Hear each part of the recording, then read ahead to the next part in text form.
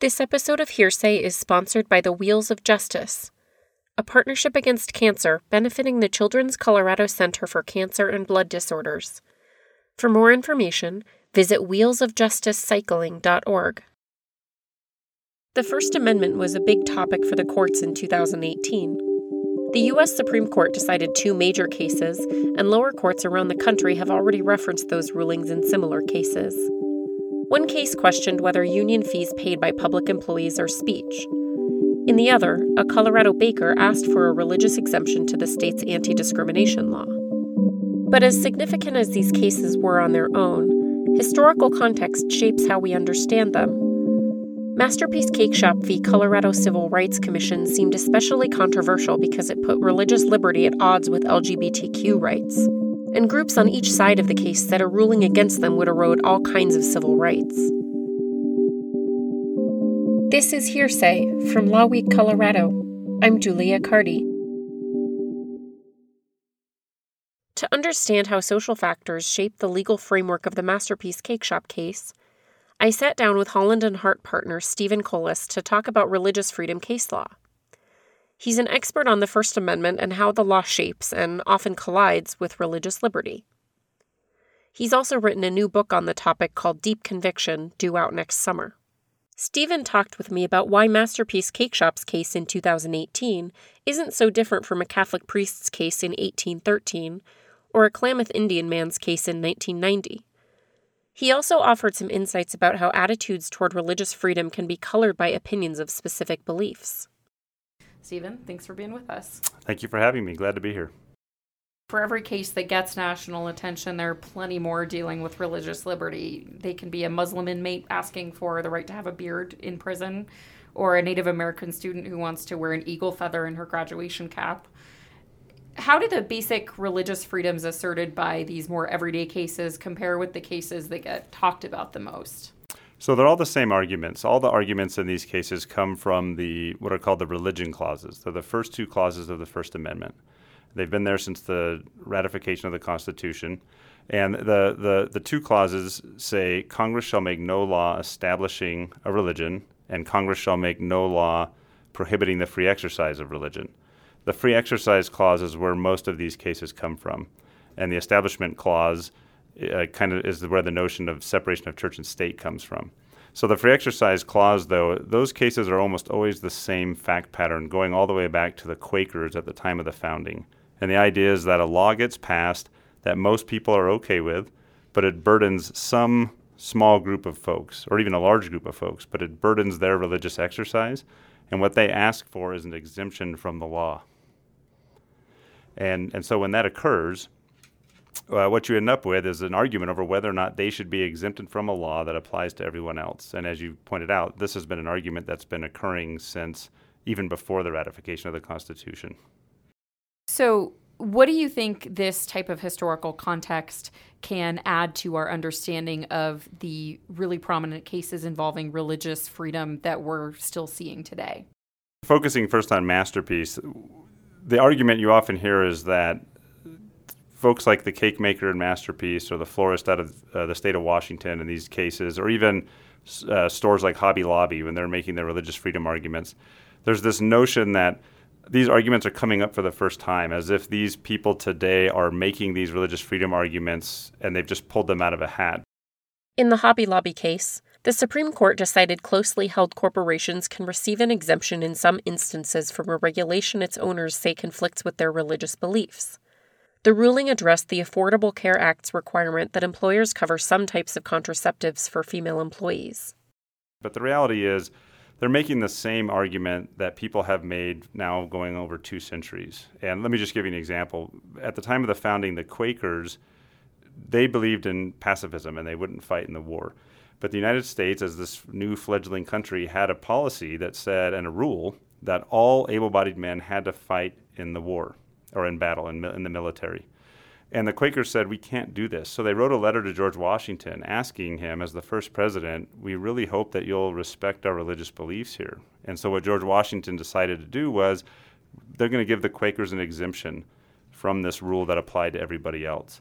But as you can imagine, there were a lot of arguments about whether or not that was the right thing to do. the Quakers were making the exact same argument that the cake maker and the florist and the owners of Hobby Lobby are making today. Now, that doesn't mean that the cake maker and the florist and the owners of Hobby Lobby should win every time, but people should understand that the arguments they're making are not unique. These are arguments founded in our Constitution that have been a crucial part of our freedom of religion in our country for well on to in some centuries. Stephen writes about this idea in his book due out next summer. It's called Deep Conviction, and it tells the story of 4 key cases about religious freedom through U.S. history, one of them being Masterpiece Cake Shop. Tell us more about what these cases are that you're talking about and why are they significant to the country's case law. Sure, and I should emphasize, I didn't pick these cases necessarily because they're the 4 most prominent cases in U.S. history. What I was trying to do was show how religious freedom, properly understood, applies to everyone. So the first case involves a Catholic priest in 1813 Manhattan, and the bottom line in that case was that the priest had been given information that could help convict someone, and he refused to testify as to who had given him that information because it had been given to him during confession. And to him it was sacred and he couldn't share that with anyone, and so the police were threatening to put him in jail. And the Catholic priest said, I can't do it. And it went all the way to court. They were threatening to put him in jail, and the judge ruled, you know what? The rule that applies to everyone else is they have to testify if they have knowledge pertinent to the legal system, but we're not going to force this Catholic priest to testify. The next case I wrote about was an atheist in 1960 Maryland who was refused a job by the state because he wouldn't sign a document saying he believed in God. The third case I wrote about was probably the seminal case in U.S. history related to religious freedom, and that's called Employment Division versus Smith. And that's about a Klamath Indian man who used peyote in his religious ceremonies. And the case is very, very convoluted, but the bottom line is the question came to the Supreme Court of whether or not the Constitution mandated that he should receive a religious exemption from the laws that otherwise made peyote illegal. And so I wrote about that and was able to interview his family and a lot of the people involved in the case. And then finally I wrote about Masterpiece, in some respects just to bring it home so that a modern audience can see how all of these cases are related to one another, but yet apply to all of us at the same time. Can you talk about anything you learned about how religious freedom law has changed over time from studying these cases? Actually, what was remarkable to me was how little these cases have changed. And what I mean by that is, even in 1813 New York, the prosecutor was making the exact same argument there that we see today in the Hobby Lobby case and in the Masterpiece Cake Shop case. And what I mean by that is the prosecutor with the Catholic priest in 1813 was making the argument that if this priest doesn't testify, it's going to be the end of the country as we know it, that all freedoms are going to get just subsumed by this idea that a priest doesn't have to testify and Catholics are going to invade the country and we're going to lose our entire Protestant country. Now, again, that's not my words, but that's what the prosecutor was arguing at the time. Fast forward 200 years, and you see the exact same arguments being made today, that if we give someone a religious exemption, it's going to be the end of our society as we know it, right? Women will never, ever be able to get birth control again, or an LGBT couple will never, ever be able to go into another bake shop and get the service that they desire. Well, and so one thing I'd be interested in talking about, if you're okay with it, is the Masterpiece case is important to understand because you have 2 historical harms that we're trying not to repeat. So one of the historical harms is to the gay couple. And people in the field often refer to it as a dignitary harm, right? There's a dignitary harm when you go into a shop and you get turned away. And that harm historically in the United States is something that has been kind of a great evil that anti-discrimination laws are designed to prevent from happening again. On the flip side, one of the most odious signs of oppressive of a regime that oppresses religions and that has no religious liberty is telling people that they cannot work in certain professions because of their religious beliefs. And that goes back centuries. The English Test Acts actually prevented Catholics from serving in all sorts of different professions because of their religious beliefs. So it's an odious and negative aspect of many societies that we wouldn't consider free. So you have these 2 wrongs that you want to try to resolve, and the Masterpiece case kind of butted them up against each other, and similar cases across the country. So the challenge for people in the field is, how can we create a legal regime that's going to prevent both of these wrongs as best as possible, that's going to balance both sides' rights? But it seems to go back to what we were discussing earlier about this gap between religious freedom and other kinds of civil rights, where one side may disregard the fact that it is a sincerely held religious belief and maybe just view it as justifying what they see as straight up bigotry. Yeah, and usually what that means when people say, well, that's just a justification for bigotry, they either A, don't want to take the time to understand the person's religious belief, or B, I've also heard that they say, well, religious liberty is just an excuse to justify bigotry. And when I hear that, I generally tend to think this is a person who doesn't really understand religious freedom, right? So Seton Hall, and the reason I say that is because religious freedom protects all sorts of different religious practices. Take like a sanctuary church. Sanctuary churches provide places for immigrants who have not been documented to stay to protect them from ICE, right, from the federal government. Those churches, if the government were to ever come after them, would use all of the same arguments that a Jack Phillips is using in the cake maker case. So religious freedom protects a whole lot of people in their religious practices and what they believe are their religious duties. So when people say religious freedom is just a justification for bigotry, I think they're not really, they either A, don't understand religious freedom, or what they really mean is, I don't like that person's religious beliefs, so religious freedom shouldn't apply to him. And the problem with that line of thinking is, if you're only going to give religious freedom to the people you agree with, a whole lot of people aren't going to get religious freedom.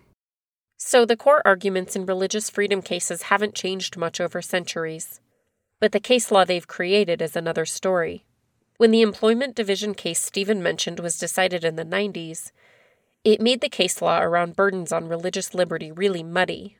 Yes, it created an absolute mess for religious liberty law, quite frankly. And it was fascinating, too, for my book, researching kind of how that came to be. But the bottom line is, up until that point, the law had gotten relatively well settled from about 1960 up to about 1990. The law was pretty clear that if government did anything, and I mean city government all the way up to the federal government, if they did anything to burden someone's exercise of their religion, then the government had to pass the highest possible test, called the compelling interest test. The compelling interest test is used to figure out whether a law that restricts a fundamental right is constitutional. To pass the test, the law has to be narrowly tailored to serve a compelling government interest. And the law won't hold up if there's a less restrictive way for the government to achieve it. Then, in 1990, this case goes to the Supreme Court. Al Smith fought his way through the courts for something like 6 years. And it was really heartbreaking to talk with his widow and interview her about how personally trying that was for them. They finally get to the Supreme Court, and everyone is just arguing whether or not the state of Oregon had met the compelling interest test. The state was arguing they had met it.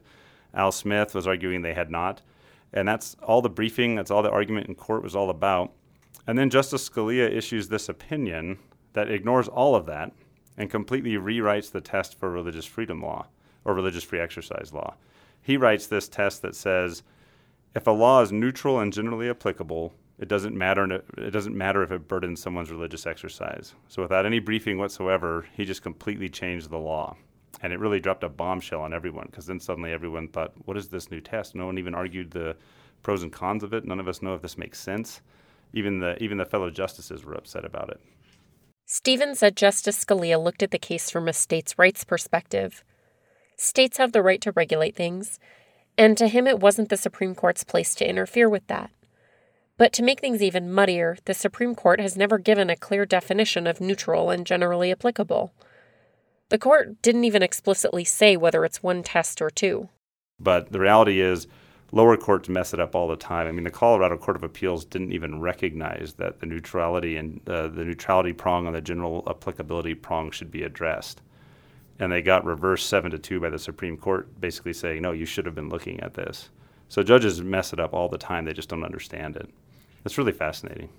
In the 1990s, Congress tried to address the confusion created by the Smith case. But as Stephen told me, that didn't go so well either. I often tell people that if cats and dogs ended up living together, people wouldn't have been more surprised than the reaction that came from Smith. Because what happened was the ACLU, the American Constitution Society, Christian legal organizations, all these far right and far left groups came together and they passed a law called the Religious Freedom Restoration Act in 1993. And that statute was meant to do exactly what its title sounds like. It was meant to restore the religious freedom that Scalia had taken away in Smith. They passed it in 1993 with almost unanimous approval in Congress, and Bill Clinton signed it into law outside the White House with Al Gore there, and it was this big thing where they were celebrating. It was this wonderful event. Then in 1998, the Supreme Court overruled most of the Religious Freedom Restoration Act and said this statute cannot apply to states and counties and cities. It can only apply to federal law. So now you have religious freedom against federal law, but really not much religious freedom protection against states or counties or cities. So then the drafters of the Religious Freedom Restoration Act said, well, hey, we can fix this problem. We can rewrite another statute that will apply to all these things and we'll get it passed. And they couldn't do it. The entire coalition that had passed RFRA almost unanimously had completely broke down to the point that this new statute, they couldn't even get out of committee. So the question is, what happened in that 5 years from the time RFRA passed to the time the Supreme Court overruled most of it that prevented them from passing another statute? And it was right around that time in the mid-1990s that the LGBT rights movement really started to gain steam. And they looked at the Religious Freedom Restoration Act and realized that it was a threat to what they were trying to do. So basically the entire left side of the political aisle backed out. And what we ended up with now is some states have passed their own what we call mini RFRAs. Some states have not. And some states have interpreted their state constitutions to mean what the federal constitution meant before Justice Scalia screwed it up in Smith. So now you have, if you go across the United States and you find some religious freedom case, you actually don't know what the law is that applies to it until you go and you look at the individual state and see what laws they've been able to pass. And it really is a jumbled mess, and it all goes back to Justice Scalia's opinion in Smith. You were able to interview a lot of the key people involved in the cases that you've written about in your book. And so just remind me again, who were a lot of the people that you were able to talk to? So for the more modern cases, I tried to talk to all the lawyers involved. I tried to talk to, of course, the parties who are involved. We couldn't talk to the judges and the justices. From there, we just had to rely on court transcripts and whatnot. I also tried to talk to people who were personally affected by the cases. So, for example, with Al Smith passed away from dementia a few years ago, sadly, but his wife is still alive, and she was very gracious. We sat down for hours of interviews, and what she was able to give me were all of the personal ways in which these cases affected them. And that was really my goal with the cases. It wasn't so much to focus on the law and the legal side of it, although that I did, but it was to focus on how do these cases affect individuals as they're trying to navigate them. And in the case of Masterpiece, I really wanted to tell the story from both sides, right? Because there's two very important rights butting up against each other in that case. But it was learning those personal tender moments, say, between Al Smith and his wife in 1989, 1990, when they're trying to decide if they want to keep pursuing this or not, and the risks they might face if they do. I really wanted to flesh all that out and bring the tension that they were feeling to the reader. And so that's the beauty of these interviews and the people I was able to talk to. On that note, is there anything you want to talk about what you learned about the impact of these cases that you maybe wouldn't have understood if you had just done more detached research on them? Just the human toll they take on the people involved, and I do mean everyone involved. It's not so great a human toll when it's the state against the citizen. So in the case of Al Smith, I think there was a massive human toll on him and his wife as they were trying to navigate the legal process. Although they did a remarkable job of raising their kids and keeping their family intact and happy and trying to stay removed from it, but just the toll it takes on them. The Masterpiece case is interesting because I think you have two parties, both Charlie and David and the gay couple, and then Jack Phillips, the owner of Masterpiece, who the case took a human toll on both of them, right, on both sides. It wasn't just the kind of anonymous state out there attacking one side or the other. You had two groups who emotionally were very tied up into it. But it's easy to read these things from a distance and not realize just how personal they are to the people who are involved. That was my conversation with Stephen Collis of Holland & Hart about the history of religious freedom case law in the U.S. I'm Julia Carty for Hearsay.